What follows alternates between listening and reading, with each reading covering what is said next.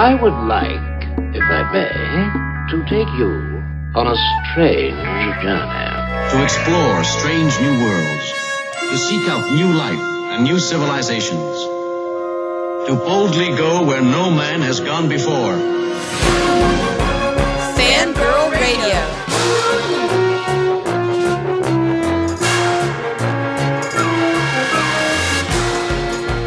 Mothers, lock up your sons. The fangirls are busting out all over. It's Fangirl Radio. Fangirl Radio.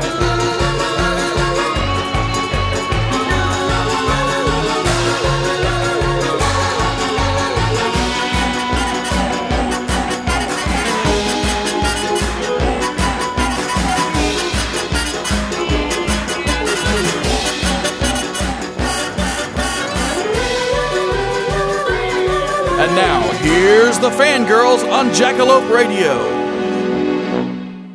Hi, everybody, and welcome to the latest and greatest episode of Fangirl Radio. I'm your host, Jessica Dwyer, and with me tonight are my lovely and talented co-host, Rachel Moore, and Ren Willix. Hello. And always the ghostly Amanda. Her presence is felt rather than seen. And tonight's episode is going to be a great one. We have with us tonight the awesome, multi-talented James Urbaniak as our interview guest.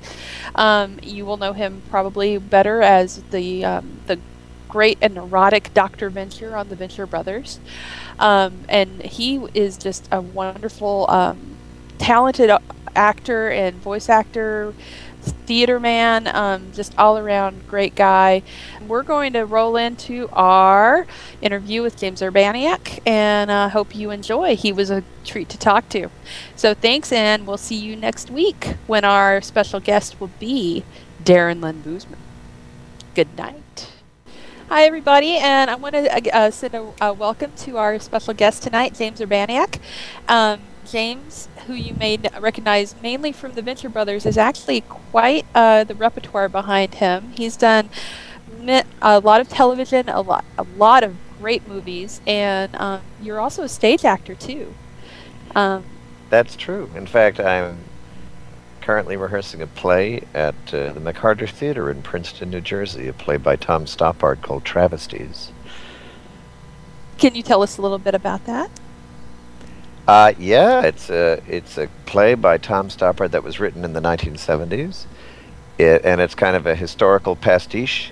It has to do with real-life characters who existed in Zurich in 1917 during the First World War, when they were in neutral Zurich, and those people were James Joyce, Vladimir Lenin, Tristan Tzara, who was one of the Dada artists in the Dada art movement, and then a sort of obscure English guy who worked at the British consulate named Henry Carr. And it's about how these three famous guys and this totally obscure kind of English twit are kind of interacting while the three famous people are all fomenting their revolutions in politics, art, and literature. And this other guy is just kind of a snobby twit who thinks he's better than them and doesn't know who they are. So it's basically a comedy about these historical characters, but it's very, very funny, and it's really great. If anyone's on the East Coast, it opens at the McCarter Theater. It starts previewing March 13th, and it runs. It officially opens a couple of days after that, and then it runs through April 1st. So it's a theater called the McCarter, McCarter, in Princeton, New Jersey. I urge any East Coast people to come see it. So and I'm playing Henry. I'm playing Henry Carr, the English twit. I was going to say, are you the twit? I'm the twit. Cast a type. Well, I wanted to kind of dive into this because I've got quite a lot to ask you about, and I just have to find this out first of all, especially after hearing about the new play. Many of the roles you've had in film and on television, but a lot of them in film, have focused on like the power of literature and the power of words and writing. Was that your choice, or was that just how you happened to be cast in all of these? Well, the roles I play are rarely my choice. I just sort of do what comes up. But But that's funny. I hadn't really thought about that, but that's true. A very big film for me is Henry Fool, which, for those who don't know, is a film by the great director Hal Hartley that we made in '98, and that's about a guy who, sort of a young man who becomes a poet. And I played, I guess I've always kind of responded to those kind of characters. But I think sometimes I just tend to play sort of offbeat oddballs and stuff, and a lot of writer characters are written that way. What are you talking about? We're not weird. And I do love like acting in stuff that's sort of I don't know if literary is the word, but just I enjoy delivering non-naturalistic dialogue. Certainly in travesties, there's a lot of that. And I like that kind of heightened writing. And it's just fun to say crazy, poetic dialogue, as opposed to sort of natural, I'm going to the store kind of lines. So I just enjoy that kind of stuff like that, yeah. I have to ask you, because I know this is a movie that's quite older now, but I loved you as Robert Crumb in American Splendor. It's one of my favorite performances in that movie. It's just absolutely great, and he's such a quirky character.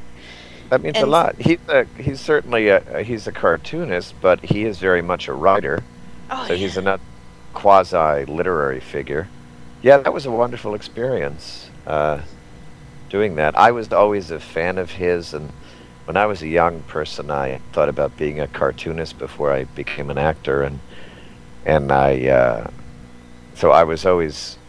always followed his stuff, and I followed Harvey P. Carr stuff. I always loved the kind of underground comics. So when that opportunity came up to play that part, I was very, very excited, and that was quite a thrill to do. Well, and I love that, and I've seen this in quite a bit of your work. There are caricatures. There's characters that could very easily become caricatures, and especially when you're looking at Crumb or some of these other characters, and you bring them to be real people. Well, thanks. Well, that was kind of the idea. I mean, the filmmakers, who are a very talented couple, Bob Pulcini and Sherry Springer Berman, they wrote and directed that movie, and they certainly wanted an element of the archetypal Crumb, the sort of idea of Crumb that we have from the Zwigoff movie, Crumb, which is a masterpiece. Mm-hmm. The documentary is performing. He's aware that there's a camera on him, and he's performing, and he's presenting a kind of cool, detached persona. So the idea was, well, the Crumb in American Splendor doesn't know he has a camera on him. Mm-hmm. He's in quote-unquote real life. So how would he interact with this guy who's supposed to be one of his best friends? So it was just fun, Paul Giamatti and I, to kind of try to come up with an energy for these two oddballs where they're kind of slightly satirical representations of themselves, and yet they seem like genuine people and actual friends. Exactly. I remember Bob and Sherry had a great note, which was really good, which is at one point we had a scene together where we're like both supposed to be young and hanging out, and they, either Bob or Sherry said, don't look at each other. Like, talk to each other, engage with each other, but don't make eye contact. Which created that kind of two weirdos in their own world still being friends, hanging out dynamic. And that I thought was a really good note. If you watch like the scene where we're hanging out and we're looking at comic books, and we're not actually looking at each other. We're just kind of talking about stuff. But yeah, that was fun. And I've never met him, although a couple of years ago I went to he made a rare, he lives in France, and he made a rare appearance in the States, and he actually appeared at UCLA, and I live in LA now, so I went to see him talk. He was promoting his illustrated book of Genesis, which came out last year. And he spoke, and I was in the audience, and they did a Q&A. And during the Q&A, somebody said, so what do you think about your portrayal in American Splendor? And he said, oh, well, I mean, I didn't really think it was like me, but I'm me. I wouldn't think anybody was like me. But my wife hated it. said, my wife, she said, if I was anything like that, she never would have married me. And then he said, but I heard someone once saw that actor, and he was like blonde and really athletic and wearing an open shirt, which, if you know me, none of those things describe me. But I resisted the urge to jump up and say, that's not true, I'm a nerd like you. But really, that's the best compliment you could get from him. It's not really like me. In a book that he has a kind of autobiography, and the fact that he just kind of lets it go, I took to be huge praise, because he's a famous curmudgeon. Yeah. And there's nothing stopping Robert Crumb from saying, "Oh, I thought it was an abortion. That guy was terrible." Right. And that I like to think that he just took it for the spirit that it was done in, and it's it's kind of caricature, and that he just kind of let it go. So I do take that as high praise. You should, yeah, absolutely. Totally. Well, and I wanted to bring up, because you had mentioned Henry Fool and Faye Grimm are two indie movies that managed to do something that I don't think many indie films have ever done, which is Henry Fool got a sequel 10 years after the original film, and everybody came back. So how was that to create? You actually kind of made an entirely different genre of a film with the sequel. It was pretty fascinating and kind of sweet. I remember we did a little rehearsal before we shot it, and figuring out where we're going to move in the shot, and I just started walking, and I didn't even realize I was intending to do it, and I realized I was like walking like Simon, like just a kind of hunched, repressed walk. I guess that might describe it. And I just thought, holy shit, I'm walking like him again. I wasn't even trying. It just kind of came back. It was really nice. And, all the people involved in that, I mean, some of them I already was friends with Hal, and I was already friends with Tom Ryan, who played Henry Fool when we shot the original. And I'd met Parker, too. Like, I'd already known a lot of those people for a while. So it's just like old friends who were already friends when we shot that movie. So it's just kind of sweet to have the old gang get back together. And then the little boy, Liam, is, grown up. He's a teenager now, and that was kind of fun. And, Hal has always conceived of that as a trilogy. So he does, for many years, he's been imagining a third chapter. So we'll see. I haven't gotten the phone call yet, though. Well, is Simon going to get his own film now? Is that what's going to happen? Well, Simon did get his own film. Simon's film is Henry Fool. That's Simon's film. It is. Simon is the protagonist of Henry Fool, definitely. Mm-hmm. But so I had to ask too about this, because I finally got to watch it, and I've been telling Rachel she needs to see this. Is the film all day? I've been like, you really need to see it. Is Thrones? I thought it was great.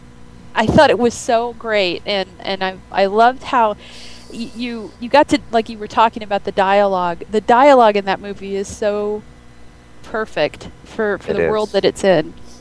And that is written by. Oh yeah, go on. Oh, I was going to say, I was wanting to talk to you about how you came to be in that, but also I know Amber Benson and Jonathan Woodward both, I believe, co-wrote it? Well, no. It was written by two guys named Ben Acker and Ben Blacker, the euphoniously named writing team. and it was directed by Amber Benson and Adam Bush. And then Jonathan Woodward just acts in it like I do. But, that came out of a whole group that I fell in with in Los Angeles. I moved from New York to L.A. about 5 years ago, and I fell in with a group. Ben Acker and Ben Blacker write a monthly live show that we do at the theater called Largo at the Coronet, called The Thrilling Adventure Hour, which is now podcasting. The Thrilling Adventure Hour is a live show that's like an hour-long show that's a parody of old-time radio. And so we have all these little radio vignettes, and we perform on stage with microphones, and there's a band, and there's a sound effects guy, and we all dress up like in the old days. And it's got a whole kind of 1930s, 1940s feel to it. And there are like 4 different stories, like 4 different 15-minute 3 or 4 50-minute vignettes in each show, and they're like fake commercials. We have a fake sponsor, and but it's a live show for an audience, but it's supposed to be an old radio show. So this past year they started recording them, and they've been posting them. And if you go to thrillingadventure.com, I believe is the wait, let me check. Make sure that's the name of the website. I'm Googling it's my own thing, and I don't even remember what the website is called. Thrilling Adventure Hour. Hold on. Yeah, if you go to thrillingadventurehour.com, Thrilling Adventure Hour, it'll take you to a link to the podcast. And if you're on the West Coast, it'll take you to the link where you can get tickets. There it is, and there's a big picture of me making a face on the website. But it's really good. But anyway, I moved to LA and I met Ben Acker, one half of the... Also, it's like the guys who write it are named Acker and Blacker, so they sound like a 1930s writing team. Acker and Blacker. And I had heard about this show, and Acker invited me to it, and I loved it. And then he asked me to do it, and very quickly I fell into being a regular. But a lot of people from Drones, Sam Levine and Dave Gruber-Allen, who were on Freaks and Geeks, they're regular members of the ensemble, and Mark Emmett Jackson is in that movie. A lot of people who were involved in that movie came out of Thrilling Adventure, and that really was just a bunch of friends making a thing together, which is how some of the best things in my career have come about. But that's I'm so glad you mentioned that, and I'm very proud of that movie. It's I'm just trying to get the word out. It's on Netflix streaming now, and we shot it like 2.5, 3 years ago. So it's been a while before it kind of came out and has been seen. But, well, it has Angela Battis in it too, and she's always great.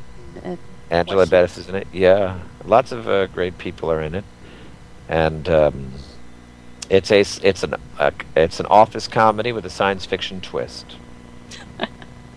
I really enjoyed Sold. it. I will go watch that. Yeah, that gives you an idea of Acker and Blacker's writing style, and it was actually a great thing where what happened was Amber and Adam wanted to make a movie, and they had been working with they had a relationship with a producer, a guy named Jordan Kessler, who kind of splits his time between LA and New Orleans. He has a place in New Orleans, and he has a production, company there. They weren't sure what, and then, as often happens in these low-budget movies, Jordan called them one day and said, "Hey, I've got an office that's between tenants. You have anything that takes place in an office? We can shoot in an office for 2 weeks next month." And they said, "We'll get back to you." And they called Acker and Blacker and said, "Do you have anything that takes place in an office?" And Ben Acker said, "Well, funny you should say that. We don't, but we actually have an idea for a comedy that takes place in an office, but we haven't written it yet. But give us a week." And within a week, they had a draft of the screenplay. And within about a month, they were setting up pre-production in Baton Rouge in the office to shoot it. So it all happened very quickly because there was just this space. And it was shot in 2 weeks, which anyone who knows anything about filmmaking is kind of like shooting a movie in a day. It's like there's not much difference. Like 4 weeks is considered sort of the minimum for a movie, but this was shot in 2 in this empty office that we dressed up, and it came out real good. That's awesome. I really enjoyed it, and I thought it was great how your character, out of everybody in the place, you were almost guaranteed that you were an alien. Oh, that was just my natural weird quality. But I quite like that because that's a slightly... I'm sort of getting into an authority figure period, but that character's energy is certainly very different than Simon Grimm or Robert Crumb. He's got a very extrovert... I play this boss, very kind of corporate, guy. He loves PowerPoint presentations. That's his favorite thing in the world. I'm excited about it. He's pretty good, but he's got a very sort of extroverted, confident energy, which is a different energy than I often play on screen. I'm often these sort of, internal weirdos. And that guy's very, "Hello, I'm Mr. Corporate Guy."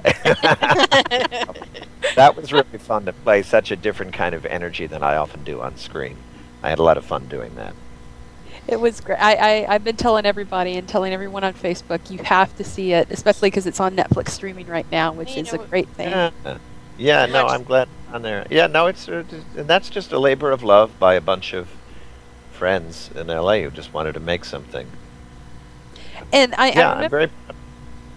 well, I was going to say, I know that there was a big to-do, like about a year ago, I think, that there was the Sci-Fi Channel or someone had done something very similar, and I know Amber was trying to make sure people realized this is our movie, this is their movie, because it came out after Drones had been completed. And I remember I remember reading an article about a thing that had a vaguely similar idea, where drones is about aliens who are going to take over the world and they infiltrate the human race, and they take it on the appearance of people. And I don't, did that become a show? I just remember reading that it was a pilot that they were making. It was some sort of pilot or it was a feature length something or other. Well, that happened. I mean, I know nothing about that show, but my take on it was that was just parallel thinking. Yeah, it happens a lot. There's a long history of alien sitcoms, interacting with human beings. It's not like Ackerman Black would be the first to tell you drones isn't necessarily reinventing the wheel. It's just a funny idea that is very well done. So I'm not of the opinion that anybody was ripping anybody off. I think that was just two ideas that happened at the same time. But anyway, drones exist, and I'm not aware that other thing does. No, I don't think you could. No, and I doubt it could be as good. I mean, I really loved the whole parallel thing to how, with the worker bees, like your character kept saying, the worker bees are part of the hive, and it just felt like a real office too, because I think we've all known those kind of people. When you review movies regularly, you get kind of jaded, and I'm sitting there at work, and every 5 minutes my phone is going off. Jessica's like, you have to see this movie. Go watch it right now. I have to finish work. So she's really excited. I wanted to ask you, you have a couple projects coming up, a couple movies, and I wondered if you could tell us anything about them yet, or if it was too early, or... Sure, which ones? From the Head is one that I was interested in.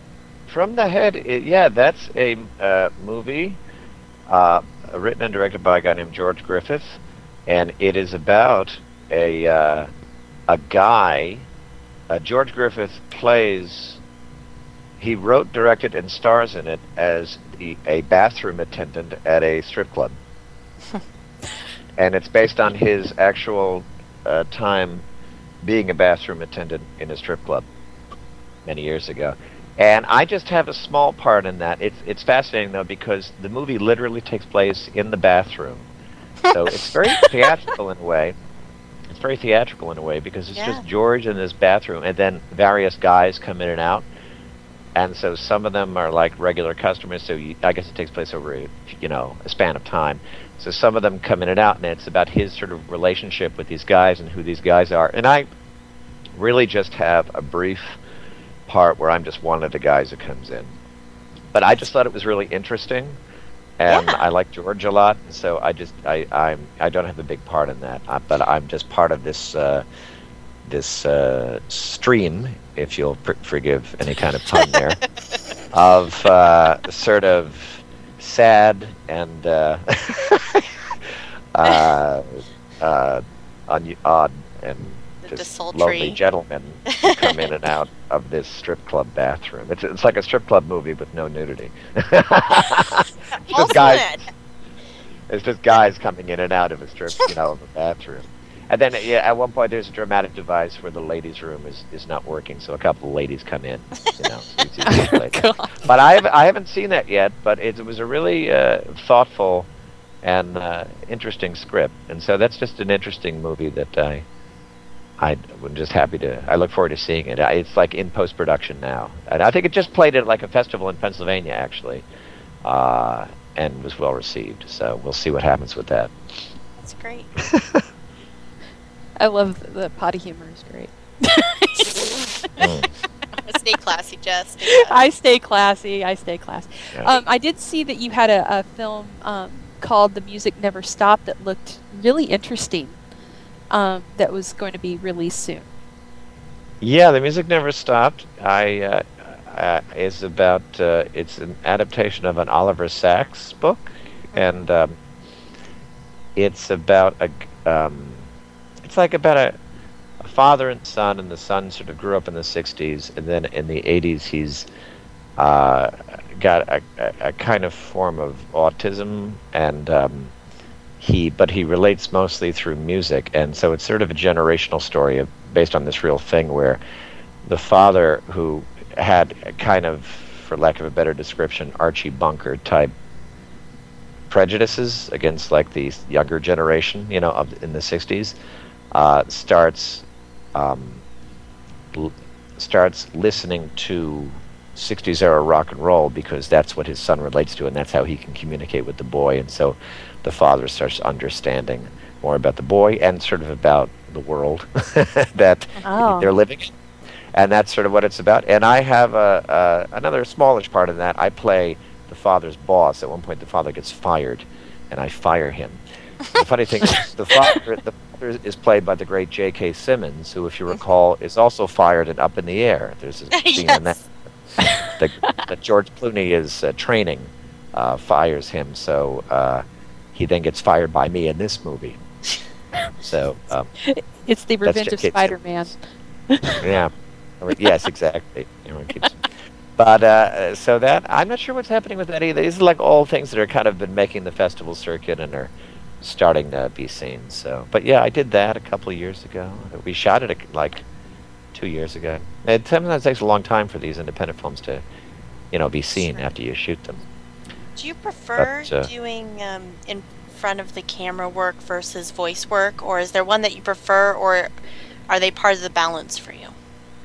Oh yeah, it's all just different. Each thing has its own pleasures and its own challenges. I don't really prefer one more than the other. I like all this stuff. By the way, I'll mention another independent film if you'd like to hear about it, which is a movie called Blood Relative that I wrote and directed, co-wrote with a friend of mine named Holly Gold, and that's a thriller. Kind of psychological thriller where I play another boss role. I told you I'm in my authority figure stage. I play the boss of this girl, played by an actress named Kristen Milioti, who's really talented, and she got some attention last year. She was on 30 Rock playing this performance artist who pretended to be this blonde bimbo, and then had this big reveal at the end. Do you remember that one? Yeah. And she. Anyway, that's like being edited now, and that's another thing where it's just a thing I made with the old friends, which is a recurring theme in my career. People I know ask me to do things, which is the best way, as opposed to have audition and try to get some. Right. So yeah, there's a bunch of independent films of various sorts that are coming out, and I'm in doing this play. So I wanted to ask one thing because I noticed, and I went back and rewatched them, and it was even more unnerving after seeing you actually hearing you as Dr. Venture, to see you on Law and Order: Criminal Intent, and then to follow that up with Special Victims Unit. How did you wind up playing on both of those series, and two very, very creepy yet different roles? Well, I shot both of those when I was in New York, and Law and Order the Law and Order franchise is very important to New York actors because there's much less television in New York, and so every actor in New York ends up doing one of the Law and Order shows. And those shows are famous for using actors repeatedly. In fact, I was on two separate ones. I was on Criminal Intent and Special Victims, but I've known people who have, over the course of years, have played different parts on like the same ones. Right. There's Dennis O'Hare, who's kind of getting well known now. He's True Blood. True Blood, and he's on American Horror Story. He's an old New York theater actor, and I've known him for years. And over the course of several years, he played like 5 different guys on Law and Order. Oh wow! Like the original. Yeah. Like they'll let a year hire him again. But he was a bad guy. He was a lawyer. He was this. He was that. He just kept showing up, and he's so versatile. He plays all these different things. I just auditioned for those and got them, and those are classic James Urbaniak weirdo parts. It was really unnerving to see you as a doctor, you know, and that Dr. Guy was actually a funny story because I originally another actor had that part, and there was for reasons which I probably shouldn't go into, there were some issues that came up with that actor and the producers and stuff, and they ended up deciding it was best to part ways. And they'd already shot like 2 days with this actor part, and so they just basically started calling, you know, character actors in New York, and I was lucky enough to be next to the phone and to answer it when they called me, and they said, "Do you want the part? You start tomorrow," literally. and like, you know, and this is and I said, "Let me check." Yeah, what was I going to do tomorrow? Store, and I sit on the couch. Yes, I think I can do that. So I went in, and it was kind of crazy because they said they had to reshoot stuff they'd already shot, and I went in, and it was the kind of thing where I was learning my lines in the trailer, like before I went on to shoot. So I watched that episode and just see an actor hanging by the skin of his teeth, just trying through it. And it was a big crazy. It was the bad guy in this episode. It was a big crazy part. But it was fun, but it was a real baptism by fire kind of thing. And then I played the other part on Special Victims, where I'm more of a red herring, which is a part I often play on these shows. The suspicious guy in the first act, who we then later realized didn't do it. In that case, I just lead them to a greater crime. But that's one of my most famous TV roles. I play a guy who put cameras in ladies' bathrooms, again with the bathroom motif. I was going to say the potty humor comes back in it. And they find the device, and they find out where it came from, and they track me down. And Amy Sedaris plays my sister, which is awesome. But that ends up leading them to a different crime that I have nothing to do with, and I'm just kind of a distraction, you know, a dramatic distraction. But that was one of my favorite parts, the toilet freak, sort of my greatest TV role ever. By the way, that character's name was Wade Donato, and I'm sure Wade was the writers being smartasses. And to wade through a liquid substance. Well, and I was going to ask, too, I got to see, thanks to, I think it was your Tumblr account, the Pudding live-action comic, which you did week, and I thought that was hilarious. I had never heard of it or seen it before, and now I want to go back and watch all of them. They make it every day. Occasionally they rerun them, but yeah, those are. There's a great comic in L.A. He used to be in New York for many years, named Eddie Pepitone, and then for those who haven't seen it, it's a very short Monday through Friday little YouTube video. They call it a live action comic. And basically, a guy sits in a break room eating pudding, and Eddie Pepitone, who's a kind of balding, chubby, 50-something, dyspeptic, angry, bitter character, comes in and rants about something insane. And basically, Eddie comes in and rants and acts crazy. Eddie's character exists in a universe beyond morality, decency, and office decorum. He's just a lunatic. He's just pure energy, evil. But Eddie's ultimately a sweetheart, so no one really believes that Eddie's killing people or, you know, kidnapping children like they have him doing all the time. He tried to hang himself successfully. They have, he killed himself, and then the next day he's fine, you know. So yeah, in one episode that I'm in, he goes on an office rampage. You hear him firing a gun. It's all make-believe. But I'm friends with those guys, and actually the guy who eats the pudding is a guy named Matt Oswald, who, as it happens, is Patton Oswalt's brother. And Matt writes it, but he writes it in the style of Eddie Pepitone. And, you know, each episode is like, some are 30 seconds, some might be a minute, but that's about as long as they get. And then now and then they have guest stars come into the office.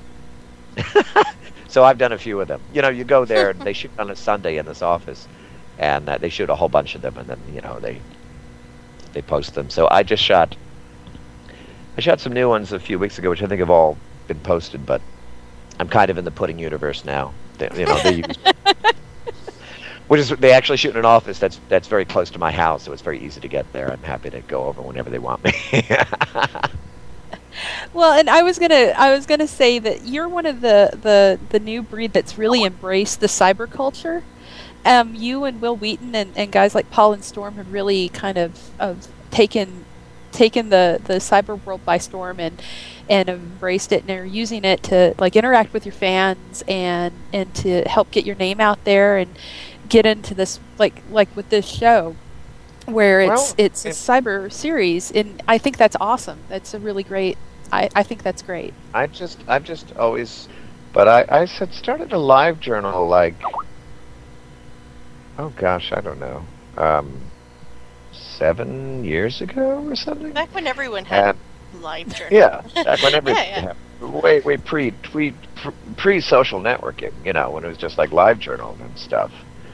And so I had one, and there were a lot of, the bulk of the people who read it were Venture Brothers fans, but it was always important to me for it to be about communicating, and so we'd have long discussions in the comments section about all sorts of things, and I really enjoyed that. And then when I moved to LA, it was probably around the time that Twitter was starting, which was I moved to LA almost 5 years ago, and then.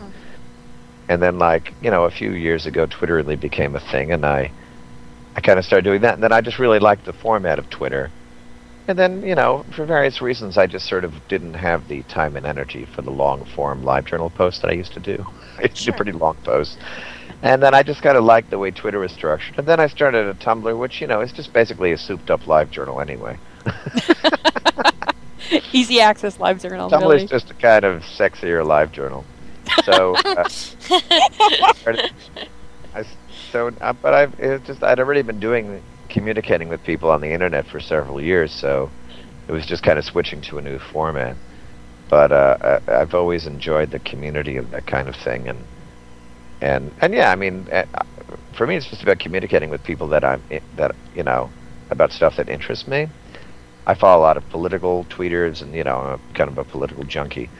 But then, when you have something to promote, now and then I attempt to tastefully promote it without getting too crazy about it. See drones, But, yeah, I like it. Well, I was going to ask you, what the hell happened to Victoria Jackson? Really? She, for whatever reason, decided that kind of fringe, far-right, sort of comment section, conspiratorial, wacko politics was her thing. It's a kind of conservatism that isn't really conservative, and is just seriously is like this stuff. It's just this kind of conspiratorial, Obama's a Muslim kind of strain of fringe, radical, talking point nonsense. And that's become important to her. I don't know why. Scary. I guess it's weird. She's grotesque. It's, yeah, I just... Yeah, I know. It's just kind of frightening. You think of her in UHF, and then you see her now, and it's sad. Well, there's after 9/11, there's a minority of ostensible liberals who then decided to embrace a kind of neoconservative viewpoint, which now you've opened a whole can of worms, because neoconservative isn't necessarily, like, being conservative in foreign policy doesn't necessarily mean you're conservative on domestic policy, and many neoconservatives aren't. Dick Cheney is pro-gay marriage, I think Dick Cheney's a horrible person, but he's on the right side of gay marriage, so but she's my impression is she probably wasn't political at all, and now she's taking comfort in this kind of cult, just this kind of fake politics. It's not even real politics. Obama's a Muslim isn't even a political position. It's just an untruth that doesn't even make any sense, and that's what she's embraced, this kind of absurd modern conservatism that's just based on stuff that's not even true. and has no real, isn't really about anything. You know, I communicate with real conservatives on Twitter. I'm friendly with several of them, and because I'm a political junkie, and you know, I don't just disavow anybody because they're on the other side. But these are people who are sensible. Well, you're kind of hoping that it's some elaborate performance art. Believe me, there are many conservatives who will agree with me, and I'm a liberal Democrat, that she doesn't represent conservatism, she represents this weird thing. I don't know what it is. I mean, but the thing is, though, the element that she represents is considered an important element for politicians to appeal to. So that's why the Republican candidates are so insane right now, because they're trying to appeal to this kind of real fringe element that actually has no crossover appeal whatsoever. People like her are not going to elect the next president. That's a minority opinion. A very tiny, I a very hope so. tiny one. I think it's like this car crash where you're hoping she's doing some kind of Andy Kaufman bit that she's just committed to, like emerge from it, and it's not, you know, and it's horrifying as somebody who tends to be more conservative to watch that kind of thing. Is, oh God, please don't let them think that's what I think, you know. Maybe we can just generously ascribe to the fact that she hasn't changed at all. Her performance persona has always been Dumb Bond, or at least did. Right? I mean, she's a performer. She's aware that she's deliberately was presenting that persona as like the kind of ditzy blonde.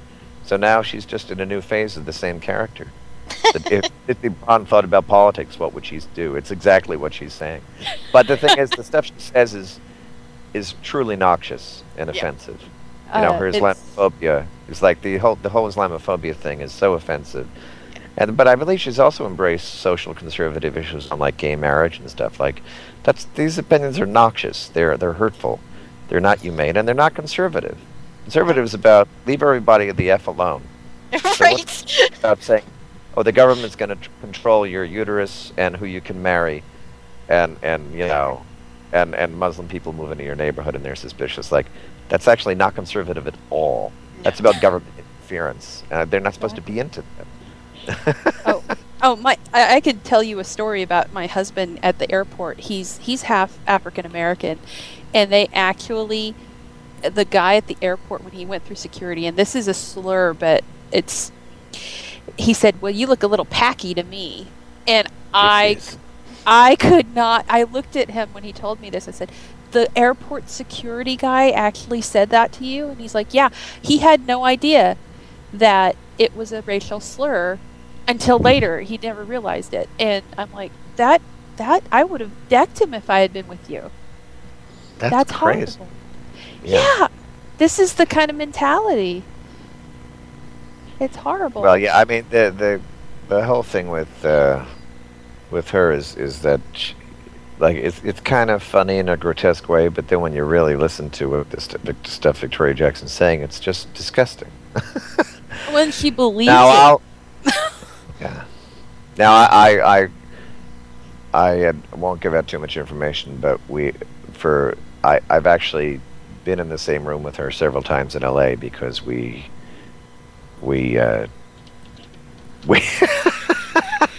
I've just seen her there's a place where I've seen her where, you know, actors end up. I don't even want to talk about it, but the thing is, just, you know, you're in show business, so you see people who are also in show business, and so I've actually seen her a few times in person, just not performing, just like, you know, in an office, you know, where I have to go places sometimes. Where it's not appropriate to go and give her a good I've shake seen her at I've seen her at like an agency where we both have, you know, been gone to sometimes. But I've just kind of always just thought, oh, there she is, la di da di da.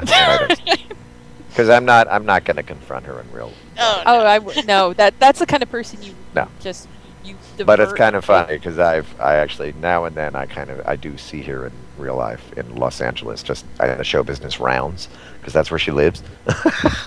So it's kind of funny, like, you know, like there she is. Well, I have to ask one thing, and I know we've kept you way over that we promised, but I'm good. damn interesting to talk to. So I can't help It's true. It's true. I'm sorry, you're an interesting guy. We have to talk a little bit about the Venture Brothers, and I Or had else everyone will kill us. yes, we will be harmed. rioting. There, Victoria Jackson would be like, "What?" So, Hate America. yes, they hate America and they're bad for us, and that's why we love them. One of our listeners, Mary, asked a question which I think we've already gotten an answer for, but is there going to be a new season? And I know that we had been told earlier that you had been approved for a 5th and 6th. Was that right? That's correct. Yes. When is that going to start recording? Because we need more Venture Brothers. Well, it actually has just started recording in this past few weeks. In fact, I started recording my first episodes for season 5 about 3 weeks ago. It's in the past month. I've recorded I've recorded 3.5 episodes. 3.5. Not that they're airing a half episode. It's just that I had to go somewhere, and we were in the studio, and Jackson said, "Oh, we can pick this up next time." So I'm almost done recording 4 episodes, and I will be recording more soon. In fact, I just emailed Mr. Public today, and we had a little exchange about recording more over the next few weeks, which will happen. Now, you do the math. It's kind of a long turnaround, so it won't be until, a while before they air. But because it takes a while to make the shows and put them on. Right. So it'll be several months before you see anything, But we are recording, and I gotta say, it's good stuff. The scripts I'm sitting there reading the scripts, laughing out loud. LOL. No spoilers. I can't. I wish I could tell you some stuff, but I can't. And if I did, the boys would kill me. Then they'd have to hire a new Dr. Venture, and we don't want that. No. You are Dr. Venture forever and ever. That's how it is. Yeah. Oh, wow. Sorry. But, Sorry, James. You're really intense there, Jess. But Venture But Brothers no, fans so are we have intense. started. We have started, and it's very exciting. It's so lovely to be back doing it. It's been a while. It has. And, the fans want their show, I know. So we're doing it. Yeah, it's gonna, and sometime, sometime in the future there will be more. And yes, and then there will definitely be a season after that too. So it's very exciting. So has there ever been talk of doing a feature length, like an actual movie theater version of the film or of the series, like a feature length movie? There's only been very vague, abstract talk. I know that Jackson has talked about the idea of doing something that's outside of the series, whatever that would be. If that would be like a feature thing, that I don't know if it would be theater. I mean, I don't think it's if they were to make a feature, it wouldn't see what would happen to it. But I mean, it was like a year or so ago where he was kind of just I remember talking to him, and he was just sort of idly throwing these ideas out. So that stuff is just in the vague idea stage, but it's possible, but there's certainly nothing specific. It's been talked about in an abstract sense that there could be a Venture Brothers feature-length thing or something, but I can honestly tell you there's nothing concrete. At least but of course I'm always the last to know. So I don't write the show. I don't write the show. I'm not in touch with the production company. I just go in and record it and see Jackson and Doc. One thing I wanted to ask you, and I don't know if this is anything that you would know, but I always wondered about it, was there was a character that was based heavily off of Hunter Thompson in the show, and I always wondered, was there ever a hesitation on doing that with Hunter's, the whole thing with the Doonesbury cartoon and how he hated that? Was there ever a chance that there was hesitation on the part of the guys? He's dead. So how is that an issue? You can't. I know, but I just always wondered if they wondered about maybe we shouldn't do that. But I loved it. I thought it was awesome. I have never discussed that with the boys ever. I've So- never discussed. Did you ever think twice about? I highly doubt it. I think it was just. I think they would have done it no matter what, which was fine. He's I like just- that he's- question. Like, you would have come into work and been like, "What would Hunter say?"